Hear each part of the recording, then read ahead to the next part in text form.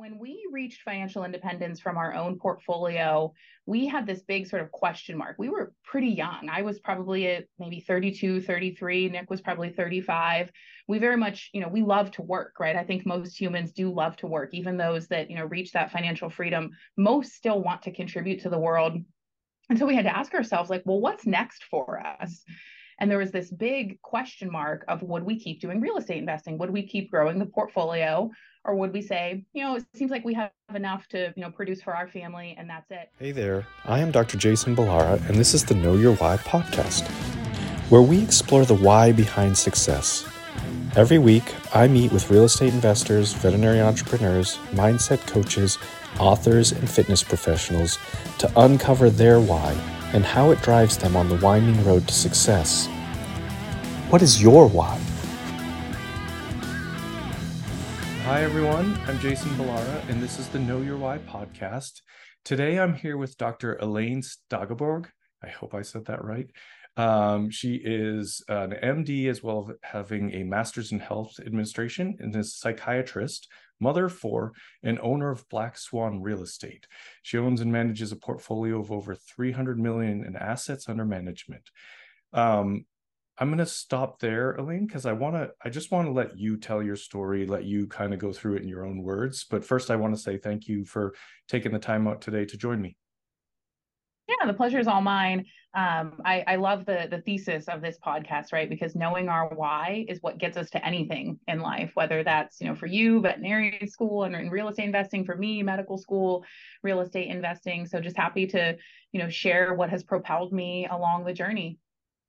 Awesome. Well, let's start by talking about that journey. Just kind of tell us about your background and obviously, doctor to real estate investors. So tell us a little bit about that story. Yeah, certainly, my day-to-day life today is very different than I might have expected, 7 or 10 years ago. So I've been married for 12 years. My husband, Nick, and I have 4 children. We have a 1-year-old, a 3-year-old, a 5-year-old, and a 7-year-old. And I trained as a psychiatrist. And, as you mentioned along the way, I got my master's degree in health administration and policy. So had that business perspective as well. And then along the way, my husband and I knew very early in our marriage that we wanted to invest in real estate. Without getting into, too many of the details, we both had pretty challenging childhoods. Our parents both, on both his family and my family really struggled financially. And we saw that pain kind of day in and day out. So when we first met, we talked a lot about financial security and, learning these words at that time of like, well, what is financial independence and what is this financial freedom movement and those sorts of things.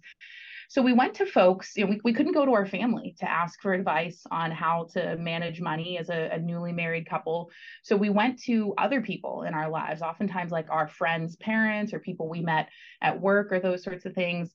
And we heard time and time again that folks were investing in real estate. And so we knew very early on in our journey that we too wanted to invest in real estate. We both owned our own homes before we got married. So we converted my home into a rental and moved into my husband's home.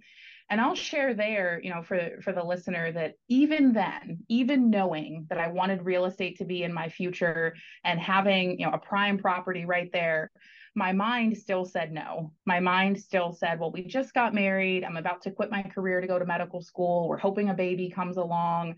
Let's sell this one and invest later, right? Like our minds are always finding ways to tell us no, to, keep us in the cave, to keep us afraid.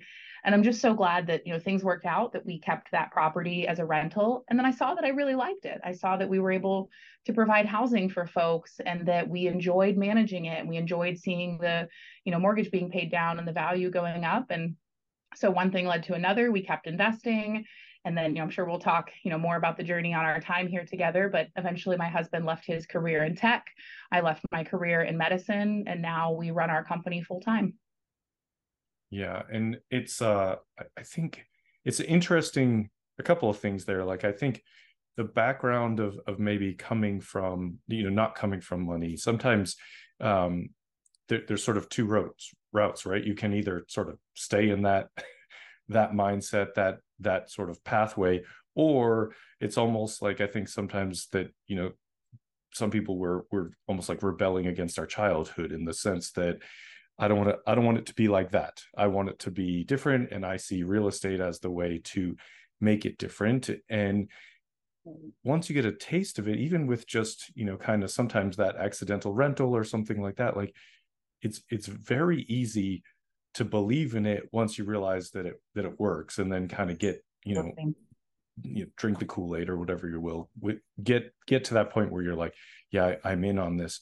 But so this was happening while you were in med school. You had, like, where in that journey did you go from sort of having this rental to saying, okay, we're going to make this a true business, and your business is very large at this point. So how did you kind of make that switch? Excellent question. So our first property, we converted to a rental before I started medical school, the year before I started, but I knew that medical school was coming because I had been accepted. There's just long latency periods on those cycles. And then it took us about 3 years to save up money, because at that point, Nick was the only one with a salary. I joke I had a negative salary because we were paying for my tuition. So he was the only one with a salary. But at that point, we were pretty committed to buying what I call our first purposeful rental. So we had that first one where we were kind of accidental landlords, and then our first purposeful rental. And we did a BRRRR business model. This was before Bigger Pockets, before Brandon Turner, before the word, BRRRR was in the lexicon. Yeah. But we saved up as much money as we could. It took about 3 years, and we bought a foreclosure that had been vacant for 9 years. All the horrible things you can, guess about that property were all true. We did basically a sweat equity remodel as much as we could. Of course, we had to hire professionals for things like the roof and the HVAC and plumbing, but as much as we could do ourselves, we learned right in that property. And then we did a cash out refi. And that was very much a magical moment in my life, when we had the property that was very nicely renovated. We had a family living there. It was going to cash flow. We had all of the money that we had originally invested plus some. And there was just this like, feeling of like, how did this happen? And how can I do this over and over and over and over again? And so to this day, all these years later, hundreds of millions in assets, every single project that we've done has been a BRRRR business model, where we get to a cash out refi, recycle that capital, buy the next investment, and just do that over and over and over again to be in that infinite rate of return period as long as possible. We've never sold a single asset. And so along the way, we took that bucket of money that we had from when we did that first BRRRR, we bought the next property. And then somewhere around when we had probably about 10 single family homes, people started coming to us and saying, hey, it seems like you've had a lot of success in real estate. How do we participate? And early on, we just worked with debt partners. So we just paid a fixed 10% interest rate on single projects. And that was our way to kind of, dip our toes into exploring working with investor capital. That felt very like safe and congruent for me, that if if anything were to not go well with that project, because rehabs are pretty tough, that, I was committed to paying those folks that fixed interest rate. And all of our projects did really well. And then, we grew and grew and grew. We started doing joint ventures. Then we moved into our private equity model. And so it was all just kind of an organic unfolding of, as we were building that train, building bigger and bigger tracks for the train to be on. Sure. So you've never sold anything. All of this is still within the portfolio. Yeah. And the model is a little different. The BRRRR model is at this point fairly well described. I understand that it wasn't necessarily, this was like house hacking. Like I was house hacking well before it was a definition, just because I needed roommates to pay the mortgage. Like I didn't know that was going to become a thing that people would write books about. But the BRRRR is the same thing, right? It's kind of, it's been going on. People have been doing it, in these cash out refis. You essentially put you at a point of, what people talk about as an infinite return, then like you've gotten all your cash back out. So, but it is much less common to do that in like the multifamily world with syndication. With syndication, most of the time, there's an exit strategy that comes 3, 5, 7, 10 years after purchase. I was hoping you could just kind of describe exactly what it looks like for you, with your investors, how you structure it, because I do think it's a bit unique. Absolutely. Let's first talk about the why, right? Since that's the premise of the podcast here. When we reached financial independence from our own portfolio, we had this big sort of question mark. We were pretty young. I was probably at maybe 32, 33. Nick was probably 35. We very much, we love to work, right? I think most humans do love to work. Even those that, reach that financial freedom, most still want to contribute to the world. And so we had to ask ourselves, like, well, what's next for us? And there was this big question mark of, would we keep doing real estate investing? Would we keep growing the portfolio? Or would we say, it seems like we have enough to, produce for our family and that's it. And we just loved real estate, for the love of the game, for putting deals together. We're vertically integrated. We do all of our own renovations. We do all of our own property management. We invest locally. 2/3 of our portfolio is right here in Rochester, Minnesota, where we live. And so we drive by our projects. We see them. We see the change we're doing in the community. And so when it made sense to move to a private equity model, exactly as you say, the typical model is, all sorts of fees, prefs, waterfalls, catch-up prefs, and then a sale at year 5. And that just didn't feel very interesting to me. And so I learned from a mentor, and I'm so grateful for this lesson. He said, do private equity in a way that makes sense to you. And that just clicked. And I thought, the way that makes sense to me is the way that I built my own family's wealth, which is through buying properties, fixing them up, doing a cash out refi, keeping them, benefiting from the cash flow, debt pay down and appreciation and tax advantages of that property, and then doing it again and again and again. And so that's how we created our private equity fund. And it is very different. As far as I know, we don't know of anyone in the country that has a private equity model exactly like ours, but it's how we built our own wealth. So, very briefly, we have no asset management level fees whatsoever. So we have no capital event fee, loan recourse fee, asset management fee, disposition fee. We really think that fees at the GP level disalign behaviors between GPs and LPs. So we can only make money the same way our investors make money and after our investors make money. And then we raise that capital, buy value add projects, do all those renovations. 100% of all of our profits go back to our partners until they're completely repaid. Again, we just always felt like that was the right thing to do, to de-risk our partners as quickly as possible and to put their needs ahead of our own. And then after that, when our investors get to $0 that are left in the deal, they stay in the deal indefinitely. We tell people to plan for about a 20 to 25 year holding period that will have all of those assets. And in that infinite rate of return period, we have a 50-50 split where we share out future cash flow, future cash out refis that we're able to do if we're able to do subsequent phases of renovation or just allow market appreciation, and then sell all of those assets at the end, distribute out all the equity, and then the fund is officially closed. And it just seemed so intuitive to me that if I was going to help other people with their wealth, I would do it in the same proven model that had worked for my wealth. And so kind of the lesson I have there for listeners is if you're thinking about something, whether it's in real estate investing or your career or some product idea you have, even if it's not been done before, add value to the marketplace, add innovation, add what pulls you, what makes it exciting for you. If we had been forced to do private equity with the typical model, we probably wouldn't have, because it wasn't very interesting to me to own assets for a few years and then just keep cycling them.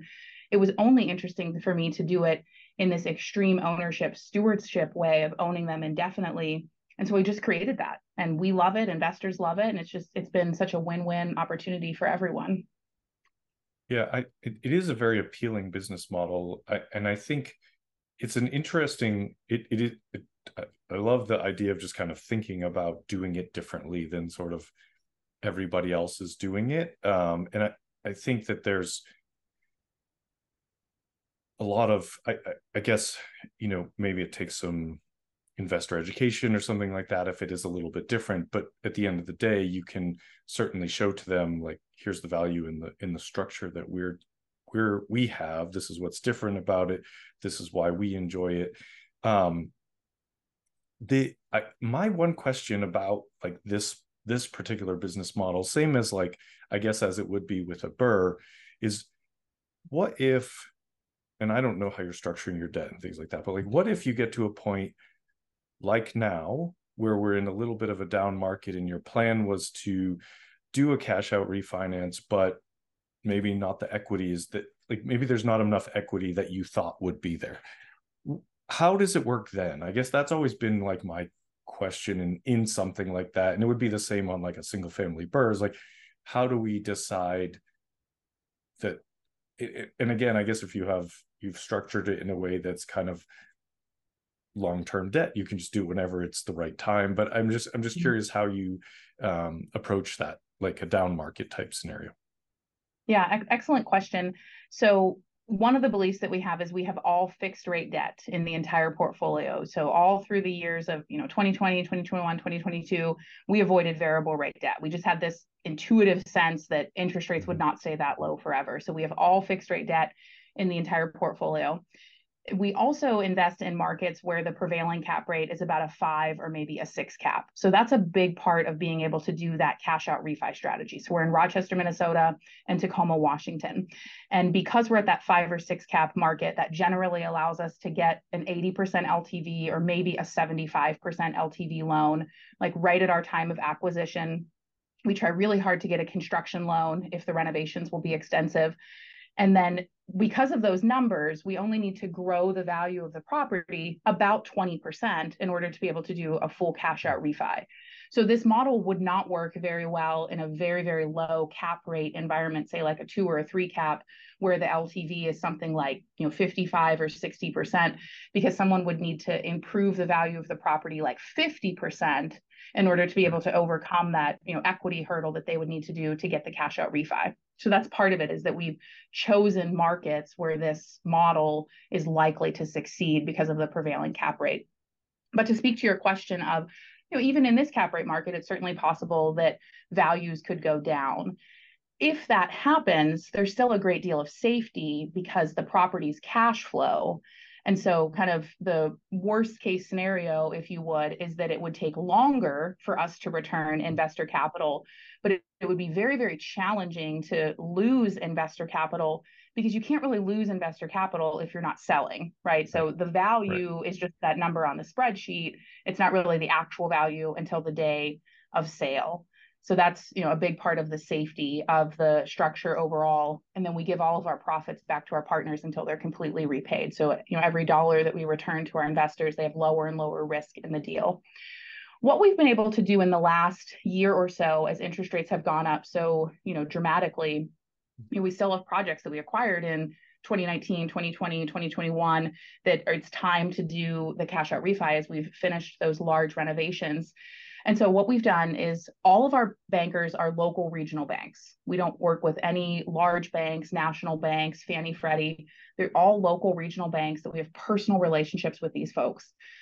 And we went to them and we said, hey, Jason, you know that our business model is a cash out refi model. We've finished the renovations on this apartment building. We'd like to do a cash out refi.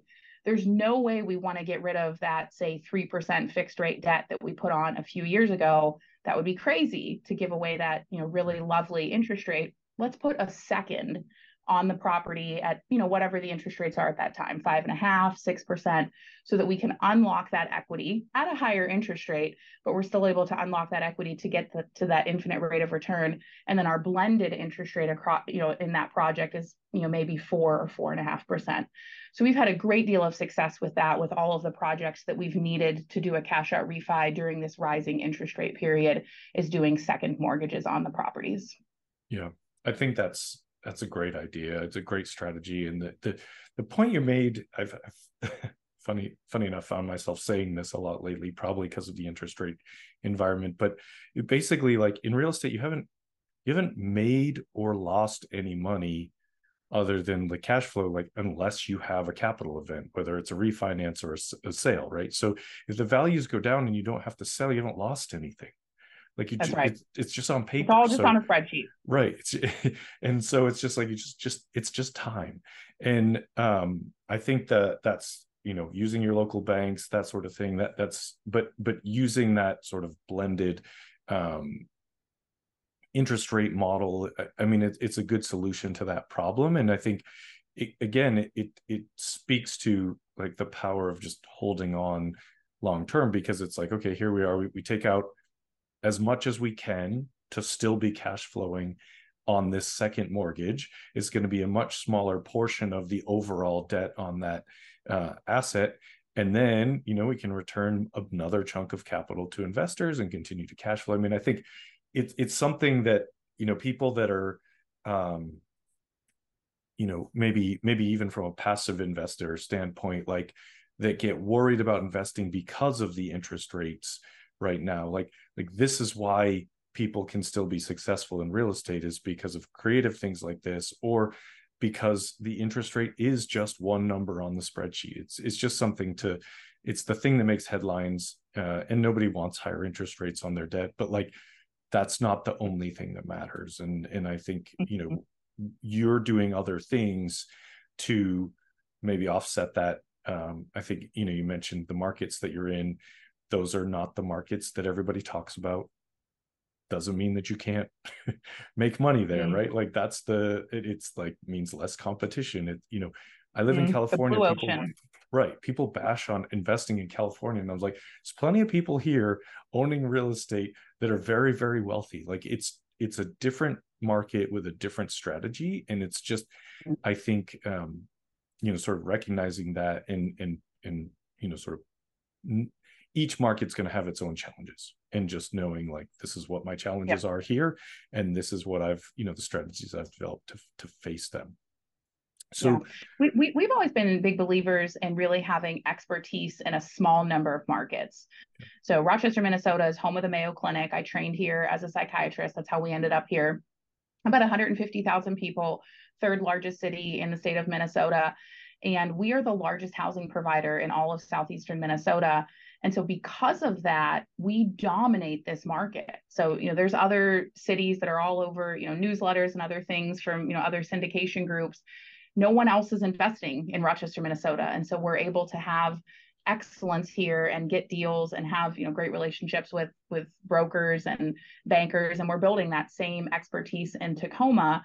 We just intuitively had a sense that we would rather have a small number of markets where we dominate those markets than being kind of spread all across the country. And then we're also vertically integrated. So we do our own property management. And that's really only possible if you have a large number of assets in a small geographic area, so that you can get those economies of scale. Like this year, we're bringing snow clearance in our portfolio. So we're getting rid of all of our third-party vendors, and we're doing our own snow clearance. You really only can do that if you can have, a small team driving to all the properties with the plow and the shovels. But that eliminates one of the major costs in the portfolio that can keep that at the asset level. And because we're at about a 5 cap market, that's like $20 of asset value for every dollar that we save in snow clearance. So that's a win-win deal. And that helps us to get to our cash out refi faster, and then share that profit out with our partners. And so we just had this, intuitive sense that we wanted to be dominant players in a very small number of markets, and to be in the blue ocean. Yeah. You just said something that makes me like struck me as just another like very valuable piece in terms of the local bank relationships, and being in that market, and kind of the way you structured everything. And you said, your every dollar you save on snow removal is going to be a $20 on the value.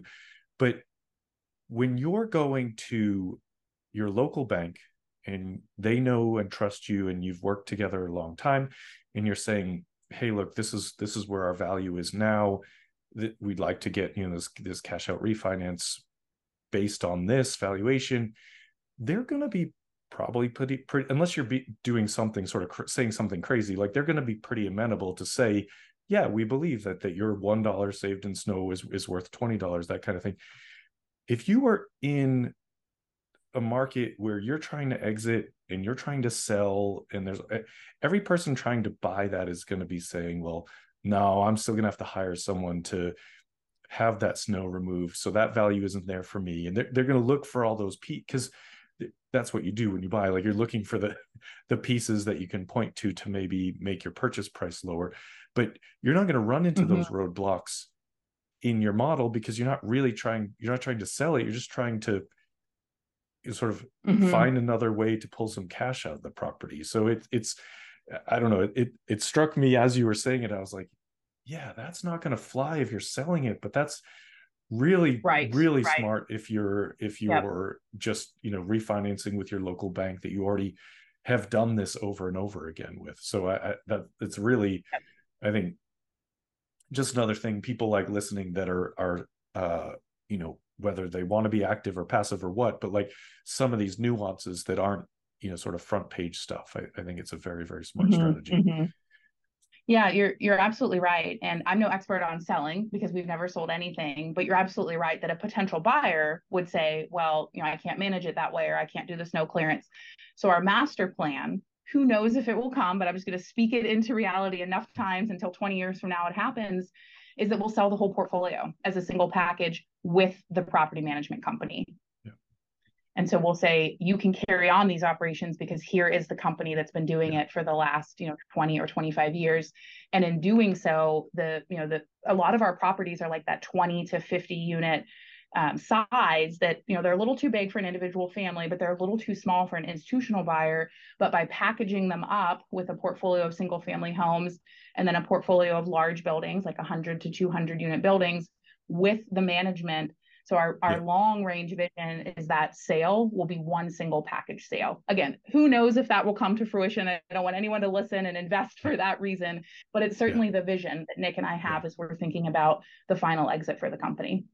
Yeah, it makes total sense. It's like, you know, like it's an equity roll up, right? You want to get as much as you can in, and you sell it to an institutional buyer that is, they don't even necessarily, I mean, they care about the returns, but like they care more about the safety of it in a lot of instances. They care about like the reliability and the safety of the return. So they'll take a slightly lower return to know that it's, you know, it's already a well-oiled machine that's been operating and has everything vertically integrated. So yeah, it's very, very smart.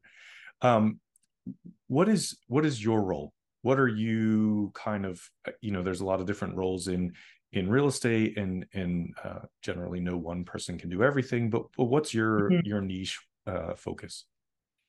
So we have two major companies, Black Swan Real Estate, which is our asset management company, and then Black Swan Living, which is our property management company.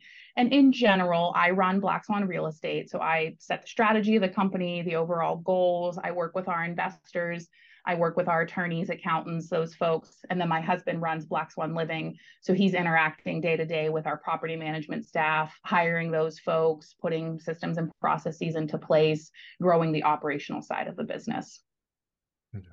Great. We joke that I raise the money and he spends it. Yeah, I get that. And I have veto power over how he spends it. Well, that's a good position to be in. You raise the money and also get to say no on spending it. So that's a good position to be in. How do you find new investors? You know, kind of if you're raising the money, what's your approach in that avenue? Well, I have no institutional background or Wall Street background or anything like that. I come from medicine, was growing the company. And I have found that working with investors has been very intuitive because I don't come from Wall Street or because I don't come from private equity. So I've always thought of our investors as very much just people we have relationships with. I have my calendar link is on our website, meetblackswan.com. Anyone can block a time on my calendar and speak to me about who they are, what their goals are, what their fears are, what their mindset is, why they're interested in investing. I'd say about 65% of our investors are physicians. So, you know, I have a big role in the physician space of leading people that are, you know, burnt out in medicine and helping them with mindset and lifestyle and then passive income opportunities. About 35% are not physicians. Nick's not a physician. He, you know, came from a background in tech. And then, you know, as we grow, many of our investors are, you know, a few stages removed from us. So, you know, maybe a physician met me at a conference a few years ago, invested with us, and now their dad and their cousin invests with us. Yeah. So repeat investors, referrals, just really, you know, tapping into folks that enjoy the model, that know that it's very different, that understand how we've de-risked the model as much as possible, that are very interested in that true generational wealth where they're getting returns for 20 to 25 years. They're not on this like investment treadmill where they're, you know, coming off of the treadmill every couple of years. and that want a personal relationship with the people that they invest with. We do lots of Zoom calls. We have a very active Facebook community. We have an event here in Rochester once per year where both investors and non-investors can come out, and we have like a networking night on Friday night. On Saturday, we do real estate education all day. Saturday night, we do mindset and legacy, like a mindset and legacy seminar. And then Sunday, we get a charter bus and we drive around and tour all the properties. So we're very like hands-on, piercing the veil of private equity, people that want to be passive investors because they're busy in their careers and with their families and their own hobbies, but like to feel like they're part of the action and like to know exactly who they're investing with. Yeah, I think it's great. It's a great idea.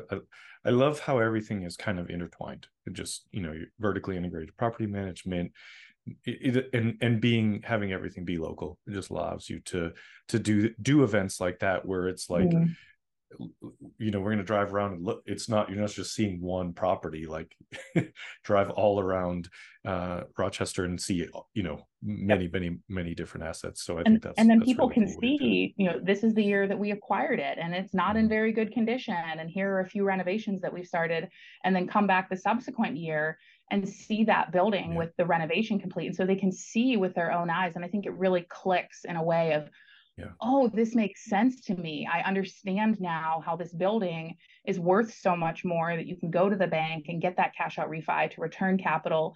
So we love doing that annual event. It's really, the highlight of the year. We just did it a few weeks ago. Our next one is in May. And it's just so, and our investors all like each other because they're all so common.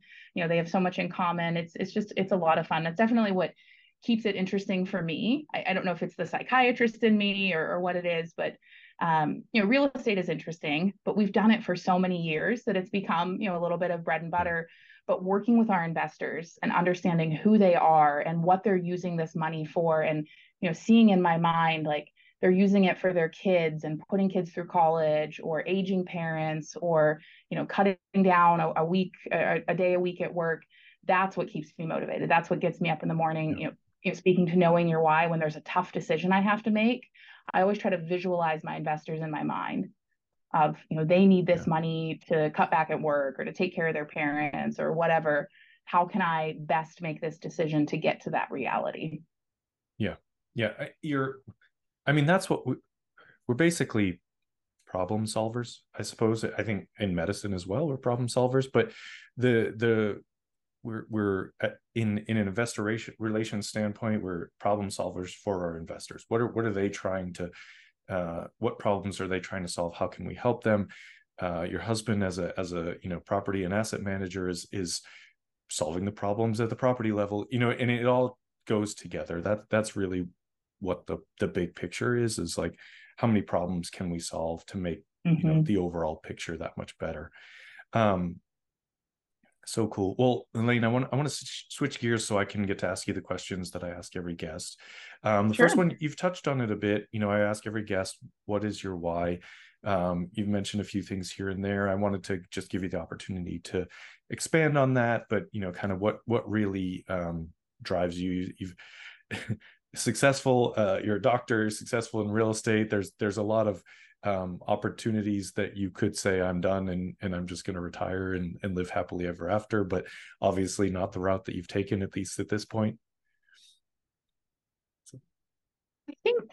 I think for my own self, very much having autonomy and agency. And, I shared that, just seeing the struggles that my parents had growing up and just the stress that money caused for them, and knowing that I wanted something different for my own children. And then when I saw that unfold, it was almost like magic. Like I had created this life that I had thought that I would create for, many years. And there's just such a sense of lightness that came with that. And seeing as a psychiatrist, how much people struggle when they feel trapped by money or a relationship or whatever it is. And knowing that, the financial piece is not all of it, but it's a big part of it. And that if we can get people out of that feeling of trappedness in their financial world, that they have a better sense of agency and autonomy in other areas of their life. And I've seen it time and time and time again with our investors. Like there's a common number. People want $10,000 per month, and they have this like belief that when they get there, everything will be okay. But when they get to like 1,000 or 2,000 per month in passive income, they get to the outcome that they were looking for at 10,000 per month simply because they feel different, because they feel like they have agency. They feel like they can, go to work and say, hey, I don't want to work nights and weekends anymore, or I want this, different assignment, or move jobs, or, ask for a 0.8 schedule, whatever it is.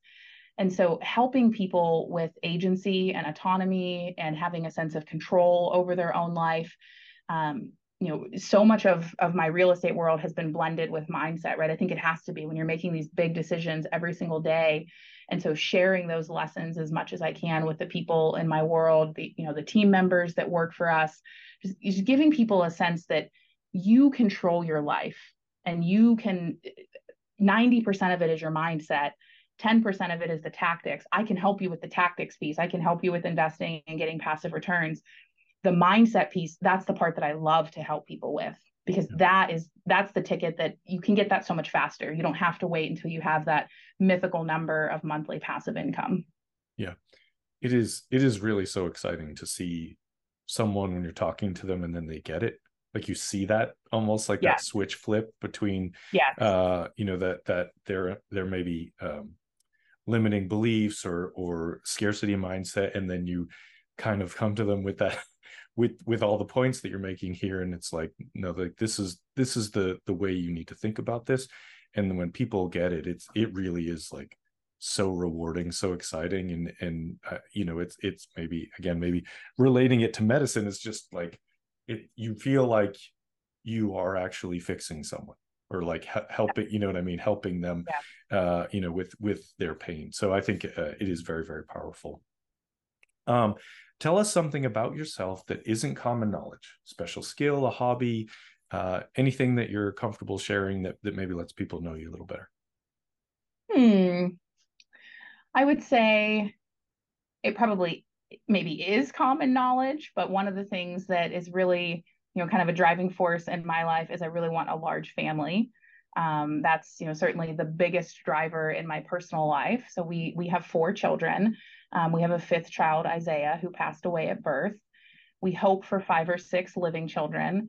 And that's really been, kind of the drumbeat for me over the last decade of my life is, finishing medical school, residency, building the business, and then building this family, right? And that's what makes it all worth it. That, we have this long range with our real estate investments. That's great. We have this long range with this family of, we love raising our children. We love playing with them. These are the hard years, I've heard, when, everyone's in diapers and all sorts of stuff.